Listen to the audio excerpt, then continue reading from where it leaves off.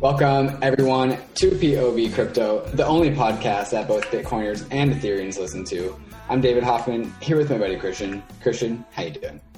It is hot, smoky, and gross in California. It seems like the entire West Coast is on fire.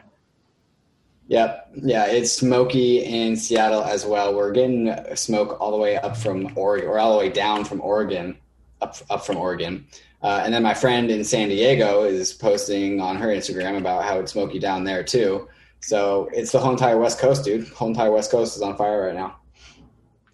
It sucks. So, I mean, I feel like neither of us are scientists. Neither of us, I don't know, like really should have a strong opinion on climate change. But like, what's your take on climate change? It seems as though things are getting hotter. Temperatures are more extreme. Yeah, I grew up, so I currently live in the same neighborhood that I grew up in, same city. And so when I was a kid, before college, there were fires. Fires weren't a thing. And now they're a thing every single summer here in Washington, right? And then fires have always been a thing in California, but now they just seem to be. I don't remember it like this. Right? Growing up in LA was not like every single year. Yeah. And like, so maybe it's climate change. Maybe everything's drier. Maybe we're just fucking with the forests, and the forests are different now and more prone to fires. Maybe like farming is a thing. Maybe that's related. But I mean, let's go with Occam's razor and call it climate change. Yeah. I mean, we shouldn't get too hung up on this. I'm sure there's some much more impassioned deniers and believers listening to this pod who just don't give a shit about what we think. So outside of the world burning, the West Coast is on fire. Yeah, outside of the West Coast burning, so are the crypto markets. I guess they're in the green right now. It's Tuesday morning, the 8th, or Tuesday afternoon, but they did have quite the tumble over the course of the weekend. I love the second day after the crash. Because the second day always is like you check out your Blockfolio and like everything is green because everything just like dips so hard and then it finally bounced. And that was yesterday, right? Like yesterday was the day like your Blockfolio was super green because everything just got burned so bad and it finally bounced. This bounce could have been better. But so like there was a number of things that all happened at once. Like, for some reason, we decided to become super correlated with equities, with the traditional stock market. That kind of surprised me. I don't know why we would just all of a sudden now become correlated again. So that's something to take note of. Apparently, a bunch of miners decided to start selling for some reason. I mean, that happens. My miners sell, but they decided to sell recently, and so that pushed down the price. So how do you know that they're miners? This is just a rumor. I should be researching it more. Like I heard an article, and through my circles, I hear people like saying like, yeah, miners are deciding to dump right now for some reason. I don't know how they deduce that, but that's just what I heard. I mean, you haven't heard that. And then there's also sushi for the Ethereum markets, which deflated a lot of Ether gains. Yeah, so I would say that there's like three things that kind of I'm observing right now. First, you're right. There is a strong correlation with stocks. I really think it has to do with when there are big moves in stocks. Like the same people that are playing in the stock markets are now playing, at least in the large cap crypto markets. They're playing with everything that you can get on Coinbase, as far as I'm concerned. Like, so if people are selling there, then they have to sell their winners, and some of their winners are the crypto guys.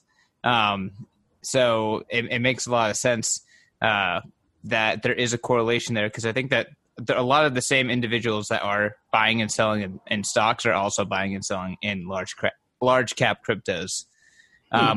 Beyond that, like if you think about Bitcoin, I don't know, like Bitcoin and Ethereum, they both mooned, at a much higher price in 2017. But if you think about, like, they weren't at those prices for very long. They didn't really earn those prices. Yeah. So like, if you think about like, what is there a price that Bitcoin has held for at least 30 days or Ethereum has held for at least 30 days? Like, what's the top of that? Maybe that's probably more like a real top. And for all intensive purposes, 12K is that. Like, right. really everything above 12K have been like very fleeting, and it's been like a 24-hour, 2-week kind of thing, where the price is just moving ridiculously and that people are FOMOing in. So, I mean, with that being said, like, macro, people are selling, there's uncertainty with, future stimulus in the US, a lot of political tension, a lot of other things going on. Bitcoin is pretty much at its top. And then on top of that, just massive froth in the DeFi space, massive overbought shitcoins, massive FOMO. Shitcoins, yeah. So like all of those things, I think that makes for a pretty logical place for a local top. Like, I wasn't super surprised. I think I did call the top perfectly. I said this would be a good time to sell your shitcoins for some Bitcoin.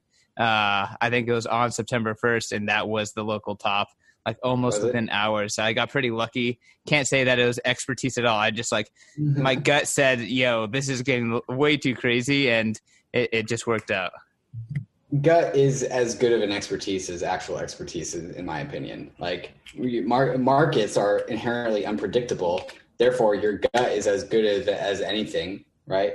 And like we have to remind ourselves, and this is true coming out of 2016. If you look at the 2016 chart, like when we transition from bear market to bull market, like the way that works is that a lot of people have to get bought out, right? A lot of people that like bought Ether at $80, bought Bitcoin at $3,000, like, all right, well, Bitcoin's now 12K, Ether is now like 400, now it's 330. Like they made 4X, right? And so like they made a lot of money. And like the rule is if someone makes a lot of money really quickly, they're selling. Like that's the rule. Like if you make a lot of money really fast, you sell. Like good luck convincing people to not do that. And so like when Ether goes from like 260 to 490 almost, and then DeFi tokens do like 10x that, like good luck convincing these people not to sell, right? And so the 2016 era before the 2017 bull market, and now what this kind of seems like that is where we are now as well. It's like we still have like a lot of sellers to get through because of what you said. Like Bitcoin's top was 20K, but like it was there for it was at 20K for a couple hours, and then it was above 17K for like 3 days, and then it was above like 12K for like 2 weeks or something. Like it feels like a lot longer in my memory, but that's because time is weird, and like things have not, like Ether is at like, I would say Bitcoin's 12K, like 300 range. It's like Ether's 12K. Yeah, I'd be curious to look into both, like, and see if like what exactly is like, let's just call it a month time period. Like it had to have held the price for at least 30 days consecutively. I would be interested to see what the all-time high is based on that constraint for both. That would probably be a pretty good metric to use moving forward.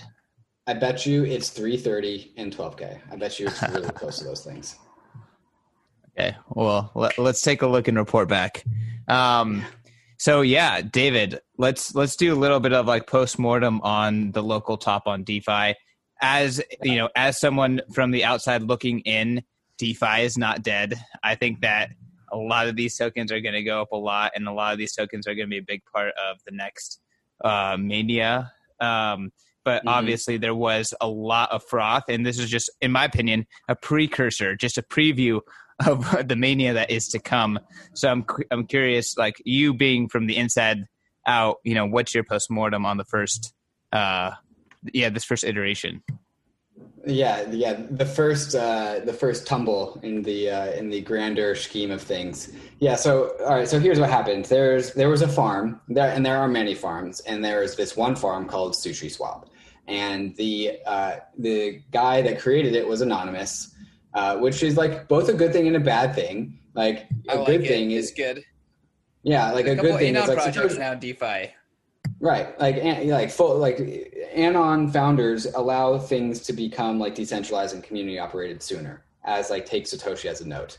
However, if you have a DeFi founder who also, like SushiSwap did, implemented a 10% dev fund, so that means like if you mine 10 sushi tokens, one sushi token gets added to the dev fund, and that's controlled by the one anonymous founder, right? So like if you are optimistic, it's good. And if you're pessimistic, it's bad, because like this guy is taxing everyone 10% of their labor and 10% of their capital. Yeah, it's bad overall.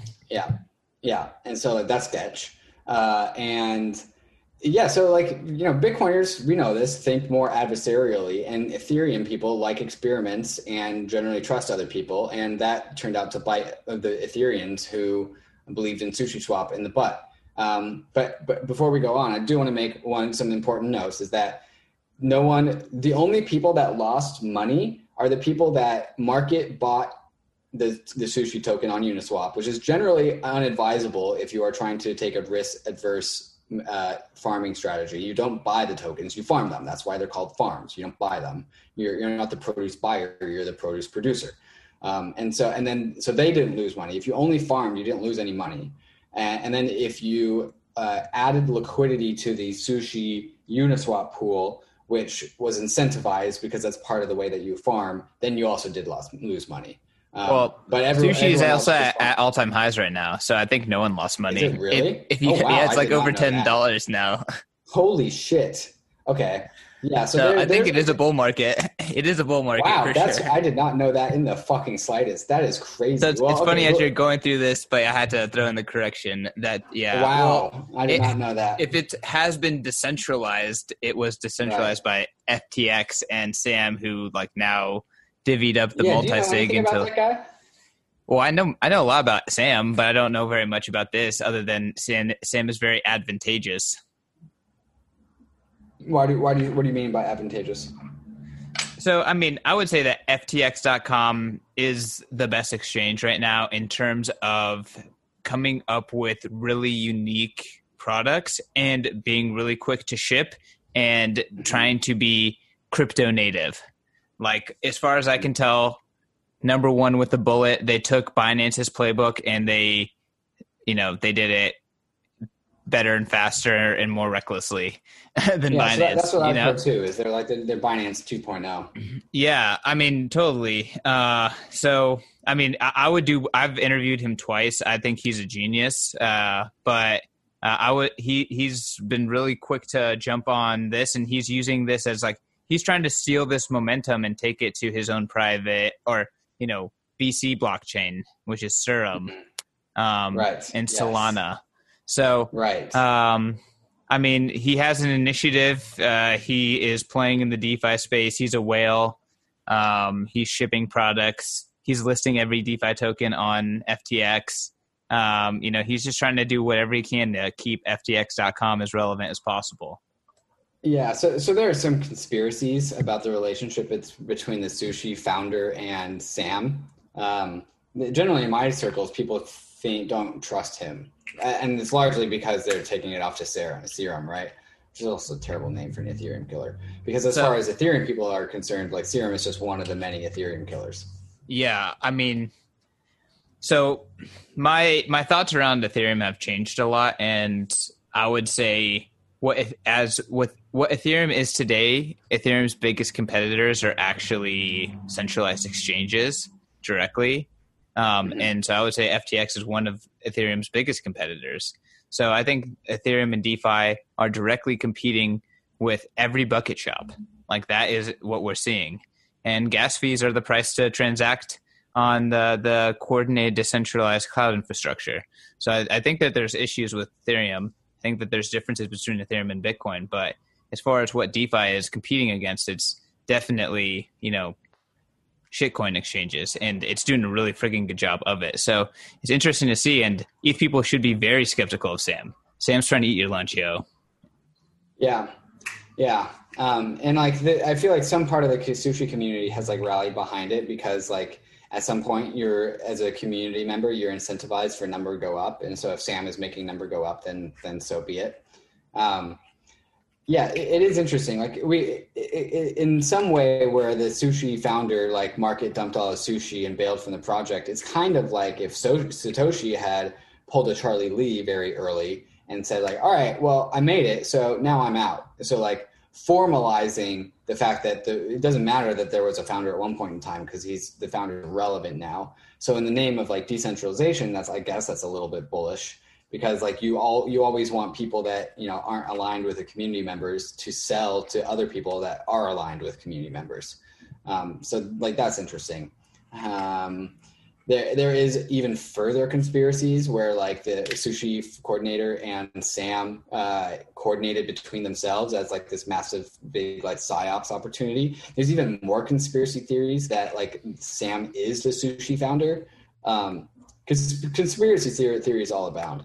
I think to some degree this has already happened. People are going to forget about it and just move on and just resume farming because there's still plenty of farms out there. There's still plenty of yield, right? So now that there's a lot of leverage out of the system, we can farm more safely. And at some point, leverage will just fall right back into the system. Yeah, no, I don't think that the cycles are ending. Definitely not now. Again, this is just a glimpse into what we can see or what is going to happen in the future, and most likely on a, you know, orders of magnitude greater scale. So, agreed. So something that you now. Yeah, I mean, so I want to bring up something. So like I saw a post from Alex Gus. I think he's like Gus Gussman. Yeah, Gussman at .eth or whatever.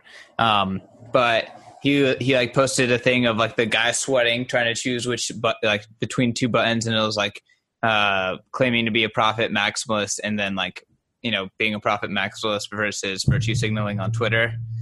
And I was like, okay, this is interesting. And then I kind of boiled it down to be like profit maximalist is short-term thinker in the Ethereum space, and a virtue signaler or someone who is like more of like a ETH first, like kind of F the short-term profits, F the shit coins, F bad actors. Like that's more of a long-term thinker in the ETH space. What do you think of that take? Yeah, so you're saying like virtue signaling is like signaling for the benefit of Ethereum, right? And like that is somewhat aligned with being like an ETH bag holder, because, you know, if you are a bag holder of ETH and you're absconding from like the profits of DeFi tokens, you're signaling that like you're committed to Ethereum, not necessarily the transient farm that just cropped up a few moments ago. Is that what you're saying? Sure. I mean, and I would say, I'm sure that a lot of ETH people would say like, we don't actually sell our ETH. We leverage it and, Right. take out a loan and then, use that to get yield, blah, blah, blah. I'm not saying like that. Like he was saying, like someone brought up an example of like, sushi going to Solana, and that, like, that's bad for Ethereum, and like ETH people getting taken advantage of by, scammers who are, trying to take advantage of Ethereum people's goodwill. And he's saying, well, profit maximalists shouldn't care. Like profit maximalists just here to make the money and take advantage of the opportunity and, move on and either get their ETH or BTC or USD, like, I don't know. I feel like, okay, so that person is kind of a parasite to the ETH space. I would say that they're a short-term thinker in the ETH space versus someone who is like, maybe like, hey, I don't like farming on projects that have bad will towards the community. Like I'm only going to participate in goodwill projects, or I'm gonna, like, on Twitter I'm gonna say, hey, F this, instead of just trading it or whatever. Right. So like to some degree, profit maximalists, like this space at large, Bitcoin included, commits to profit maximalists, right? Because that's how hype cycles happen. If like this sushi farm moves off to Solana and then a bunch of people move on to Solana to farm sushi, like, I can't think of a more strong signal that this bear market or this bull market is fucking for real, right? Because people don't give a fuck about anything and they're here for the money. And that's like the average person. Like, average person doesn't give a shit about Bitcoin. Average person doesn't give a shit about Ethereum. But if they're coming in to like be a profit maximalist, that was probably me in 2017. I mean, I'm kind of an idealistic guy, but to some degree, you were a profit maximalist for sure. But yeah, you were idealistic too. I was pretty idealistic. Like all the tokens I bought, I had like a narrative for. But like that's how this thing works. Sorry? I remember your crazy stories. Yeah. Spank chain.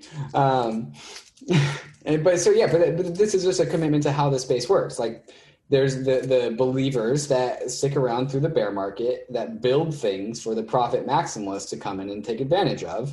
And then some of the profit maximalists get converted into believers, and then those guys cycle through. So to some degree. And there's also nuance there. You can be a profit maximalist for some farm and then a believer in another farm. Like, for example, Wifey has done a fantastic job turning people into believers, right? And I would say the same is true for Yams as well, and also to some degree Based, but I would still say the jury's out on that one. But there are also plenty of farms like Swerve maybe is more of a profit maximalist, like Sushi definitely a profit maximalist, because unlike all the other farms out there, Sushi was a vampire attack on Uniswap, right? So it wasn't value additive, it was value theft, right? It was taking back Uniswap and putting it over to Sushi. So it wasn't generative. Whereas Yearn and Wifey and Yams are actually generative of value. And so there's different, just like in the way there's values and ethos baked into Bitcoin and Ethereum, there's also values and ethos baked in, and culture baked into these individual farms that are largely defined on how the protocol works, right? And in hindsight, the 10% dev fund for Sushi is baking in values that we kind of overlooked as a community and just dev fund, sure, dev funds are important. We like to pay our developers, I guess. And then it turns out to be no, the dev fund actually meant a founder's reward, according to the Sushi founder. Yeah, so a dev fund always means one person or one group has a seniorage over everyone else. So pretty much always bad. I guess I'm sure there's some formats that are not supposed to be that decentralized or whatever, and you're just trying to distribute amongst a small group. Okay, that could make sense. But in terms of if you're trying to massively decentralize, that right there is just a critical bug, in my opinion. 100% of the time. I would agree. I would agree if it's seniorage of the token in question, which it was. However, Yearn has 9 people that it's paying for from the treasury, not from the minting of new Wifey tokens, because there's a very strong growing social contract that there will only ever be 30,000 Wifey tokens ever. And therefore, these people are being paid for from the revenue generated by the protocol, right? So there is a quote unquote dev fund, I guess you would call it that. It's really more protocol salaries. But certain people are being paid out of the protocol, but it's the revenue of the protocol, not the equity of the protocol. Yeah, well, I think that you're making clear distinctions there. I would push back and say that, the Yearn token and community is less than a month old. So any social contract, No, it's 10 weeks old, bro. Okay, well, whatever. That's still not that long. So it's a couple orders of magnitude larger than what you just said. Okay. It's 10 weeks old, and that's still a very young project, and you have to just take all of these things with a grain of salt. Yeah, I would agree. However, a lot of early culture is baked in. A lot of culture is baked in early, right? And I believe that this 30,000 hard cap limit is here to stay. For some reason, the community really, really likes it. So I have a question for you. It's sure. over 29,000 tokens have already been minted. So the distribution of the Wi-Fi tokens is almost complete, right? There's very few tokens left to be distributed. Did you go and see that on CoinGecko? I was just looking at tell me more about the distribution strategy. All 30,000 are done, and it was done a long time ago. It was done, I think, in the first 2 weeks. 30,000 have been out for a while. So there's no more Wi-Fi farming. There's no farm. Yeah, the farm hasn't existed for 7 or 8 weeks. Okay, so what do you think of that? Because a lot of Ethereum. I don't think Ethereum people care about distribution that much, but some of them do say Bitcoin's distribution is obviously unfair because so many early miners got so many tokens, but it took 4 years for 50% of Bitcoins, for the first 50% of Bitcoins to be mined, and that was largely during a very unknown period of time, Wifey being completely mined in 2 weeks, Yeah. How do you feel that affects the distribution and all that stuff? Yeah, not only was it like completely mined within 2 weeks, but like it also mooned really, really fast, right? Like it's 10 weeks old and it's already over $1 billion, probably not now, but it got to $1 billion market cap in under 10 weeks, right? And so like not only was it mined fast, but also moon fast, which like cuts off retail, right? And so like if you weren't in there to begin with, like you're already priced out to some degree. Like you're not a lot of the upside has already happened. So yeah, that sucks for distribution. But it's not a global currency, right? It is equity in a protocol. It's governance over a protocol. And so like large, wide entropy and distribution for Wi-Fi doesn't actually negatively impact the protocol all that much, right? Like it's still sufficiently distributed to the point where like governments aren't going to be able to do anything. And it's distributed enough to where governance is anti-fragile probably, and but it's also centralized enough where governance can be really nimble. And so I actually kind of credit that, like Wi-Fi and the Yearn protocol are credited with like being the fastest shipping project to date in the crypto space ever. Like the amount of shipping that it has done is absolutely insane. And not only shipping, but like successful shipping, like shipping out like A+ editions that people use like on day one. Like they shipped out the YETH integration, and there's already 300,000 ETH in there, which is insane. And so, you know, I credit that more concentration of Wi-Fi tokens as to perhaps a reason why this protocol can be more nimble. Yeah, I'm still trying to understand like how censorship resistant these things need to be, therefore how decentralized they need to be, and then try to evaluate, do they meet the right level of censorship resistance? Like, so like that's kind of how I'm going about thinking about it. It seems as though a lot of the ones that I've looked at so far, and I have to say I haven't done that much research, just like looking at the most popular ones that, you know, are intriguing me. Like I'm obviously looking at quality, but almost all of these have been like 99% farmed completely, you know, kind of out the gate. I'm just kind of curious, like what does that mean for the distribution overall? And again, like Ethereum people have criticized Bitcoin's distribution. Bitcoiners have obviously criticized Ethereum's distribution. These are all like way more quickly mined than any of those projects. Right. And again, it does, like being a global non-sovereign currency requires has a different optimum level of distribution than like a farmed equity token over a protocol with cash flows and a treasury, right? So that's important to keep in mind. One thing that does concern me is that like this whole yield farming thing is like supposed to be like the new and improved ICO basically, right? Like instead of having an investment contract, instead of selling one asset for another, you are instead just locking up your assets as an opportunity cost to signal your commitment to a protocol, and then you get the tokens, right? You farm those tokens. And then a new farm crops up, and then you migrate your capital over to the new farm, including the new tokens that you just farmed. And then a new farm pops up, and then you move your capital that way, and then including the new tokens that you just farmed. And so one thing we can talk about the distribution, the lack of distribution on these like pop-up quickly mined farms. What really bothers me is that like the distribution of Wi-Fi and then Yams and Based and Swerve and Sushi are largely all the same like core group of people who are just moving they're just DeFi whales. And that's why Ethereum prices are so fucking high, is because like the same core group of people, call it like, I don't know, 1,000, 10,000 individuals are making like, you know, big moves on Ethereum, farming all the tokens. And so like, sure, we have lesser distribution of these farm tokens than Ether, which I still think is okay.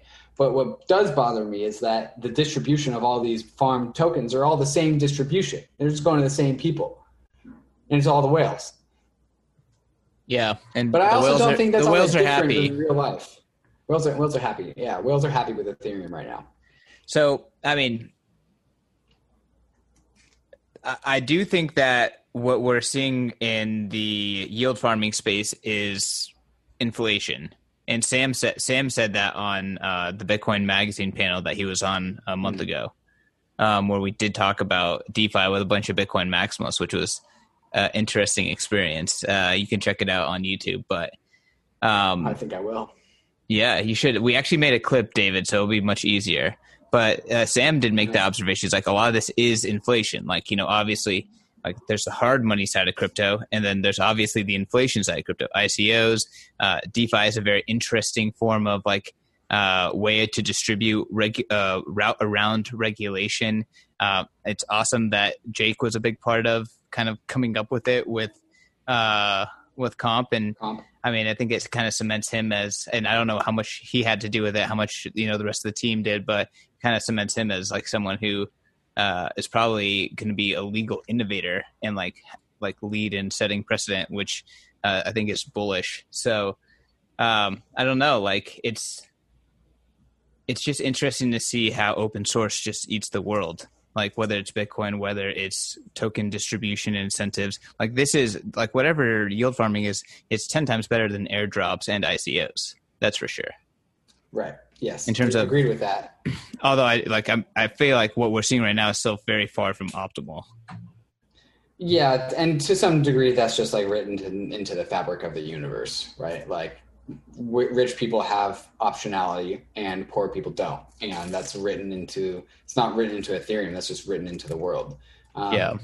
80-20 I would rule. Say, yeah, I would say that you're saying that these farm tokens are inflation is like a pretty blunt take. Because I don't think that you consider like Bitcoin Gold or Bitcoin Diamond as inflation to Bitcoin, right? Well, no, but the fact that they are tokens that are insta-printed and then have some sort of tradable value, I think that is inflation. So then Bitcoin Gold and Bitcoin Diamond are also inflation. Well, they are not like inflationary to Bitcoin, but it is inflation in the world. Inflation. It's money printing. Right. Like Bitcoin did have great inflation in the world. Yeah. Right. Yeah. Yeah. And that's actually partly why I'm always perpetually bullish on Ethereum, is because like Ethereum is a place to just host a bunch of fucking market caps all over the place and then trade against Ether. Bitcoin does benefit from inflation, but Ether gets much more benefit, like much more direct benefit from inflation. Right. Ether. But there's also a downside to inflation. We also know about the downsides to inflation too. Like inflation creates big bubbles, and those bubbles unwind. Right. Yes. Yeah. But so far in the crypto space, they never unwind all the way. They always have a new seen it yet. Yeah. That's the take though. It's like Ether benefits is like the Cantillon insider of all of like the fucking DeFi tokens that spin up $1 billion market caps in 2 weeks on its platform. Well, I mean, Ethereum, but I don't know. Like we have yet to see if Ether actually 100% captures it. I know there's going to be future things to change that, but we'll see. Well, I mean, the sushi swap guy didn't he traded his sushi for Ether. He didn't trade it for DAI or USDC or Bitcoin. Traded it for Ether. Yep. We'll see how that continues to escalate. Yeah. I think Could be a bad trader. But there's the sushi trader's decent. Yeah. The trader. How do you like that? The Ether locked in DeFi all-time high. Not even a little bit. Not even a little bit. Yeah. Up the ranks. I mean, dude, I think most Bitcoin and Ethereum stats are at all-time high. Yeah. Like really interesting stats are like the amount of wallets with this amount of Ethereum or this amount of Bitcoin. I'd be interested to see what the Glassnode stats are on the amount of Ethereum wallets with 32 ETH in them. I feel like if that number is rising, that's bullish. The amount of wallets with 1 Bitcoin in them is at all-time high, which is very bullish. Mm-hmm. There's a lot of good fundamental stats out there. Yeah. Yeah. No, Ether addresses holding 32 Ether is definitely at a very strong slope, increasing slope. That's for sure. Should we pull that up or should we just wrap this show up? I wouldn't know where to pull it up. All right. We're going to have to come in with more slides for the next show, but I think this was a pretty fun rip. Cool. Nice, short and concise. I'm going to go to the dentist for the first time in like 4 years. Good luck. That's what I'm about to go do. Cavities My suck. healthcare is running out at Realty, so I figured like, well, if I'm ever going to do it, I might as well do it now. Tomorrow's my last day at Realty. Congratulations. All right, y'all. I'm gonna edit this one real quick, but you can catch the show at POV Crypto Pod.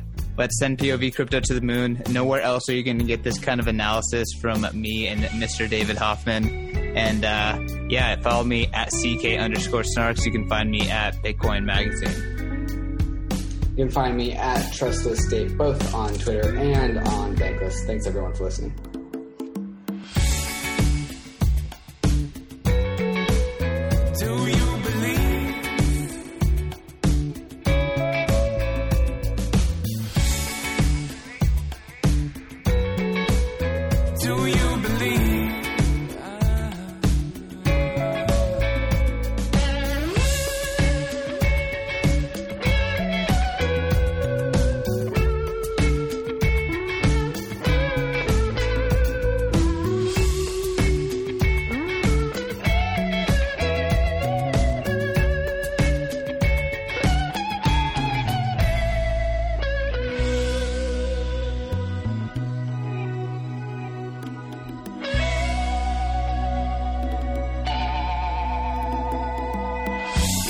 It's true, then you might as well tell the lie.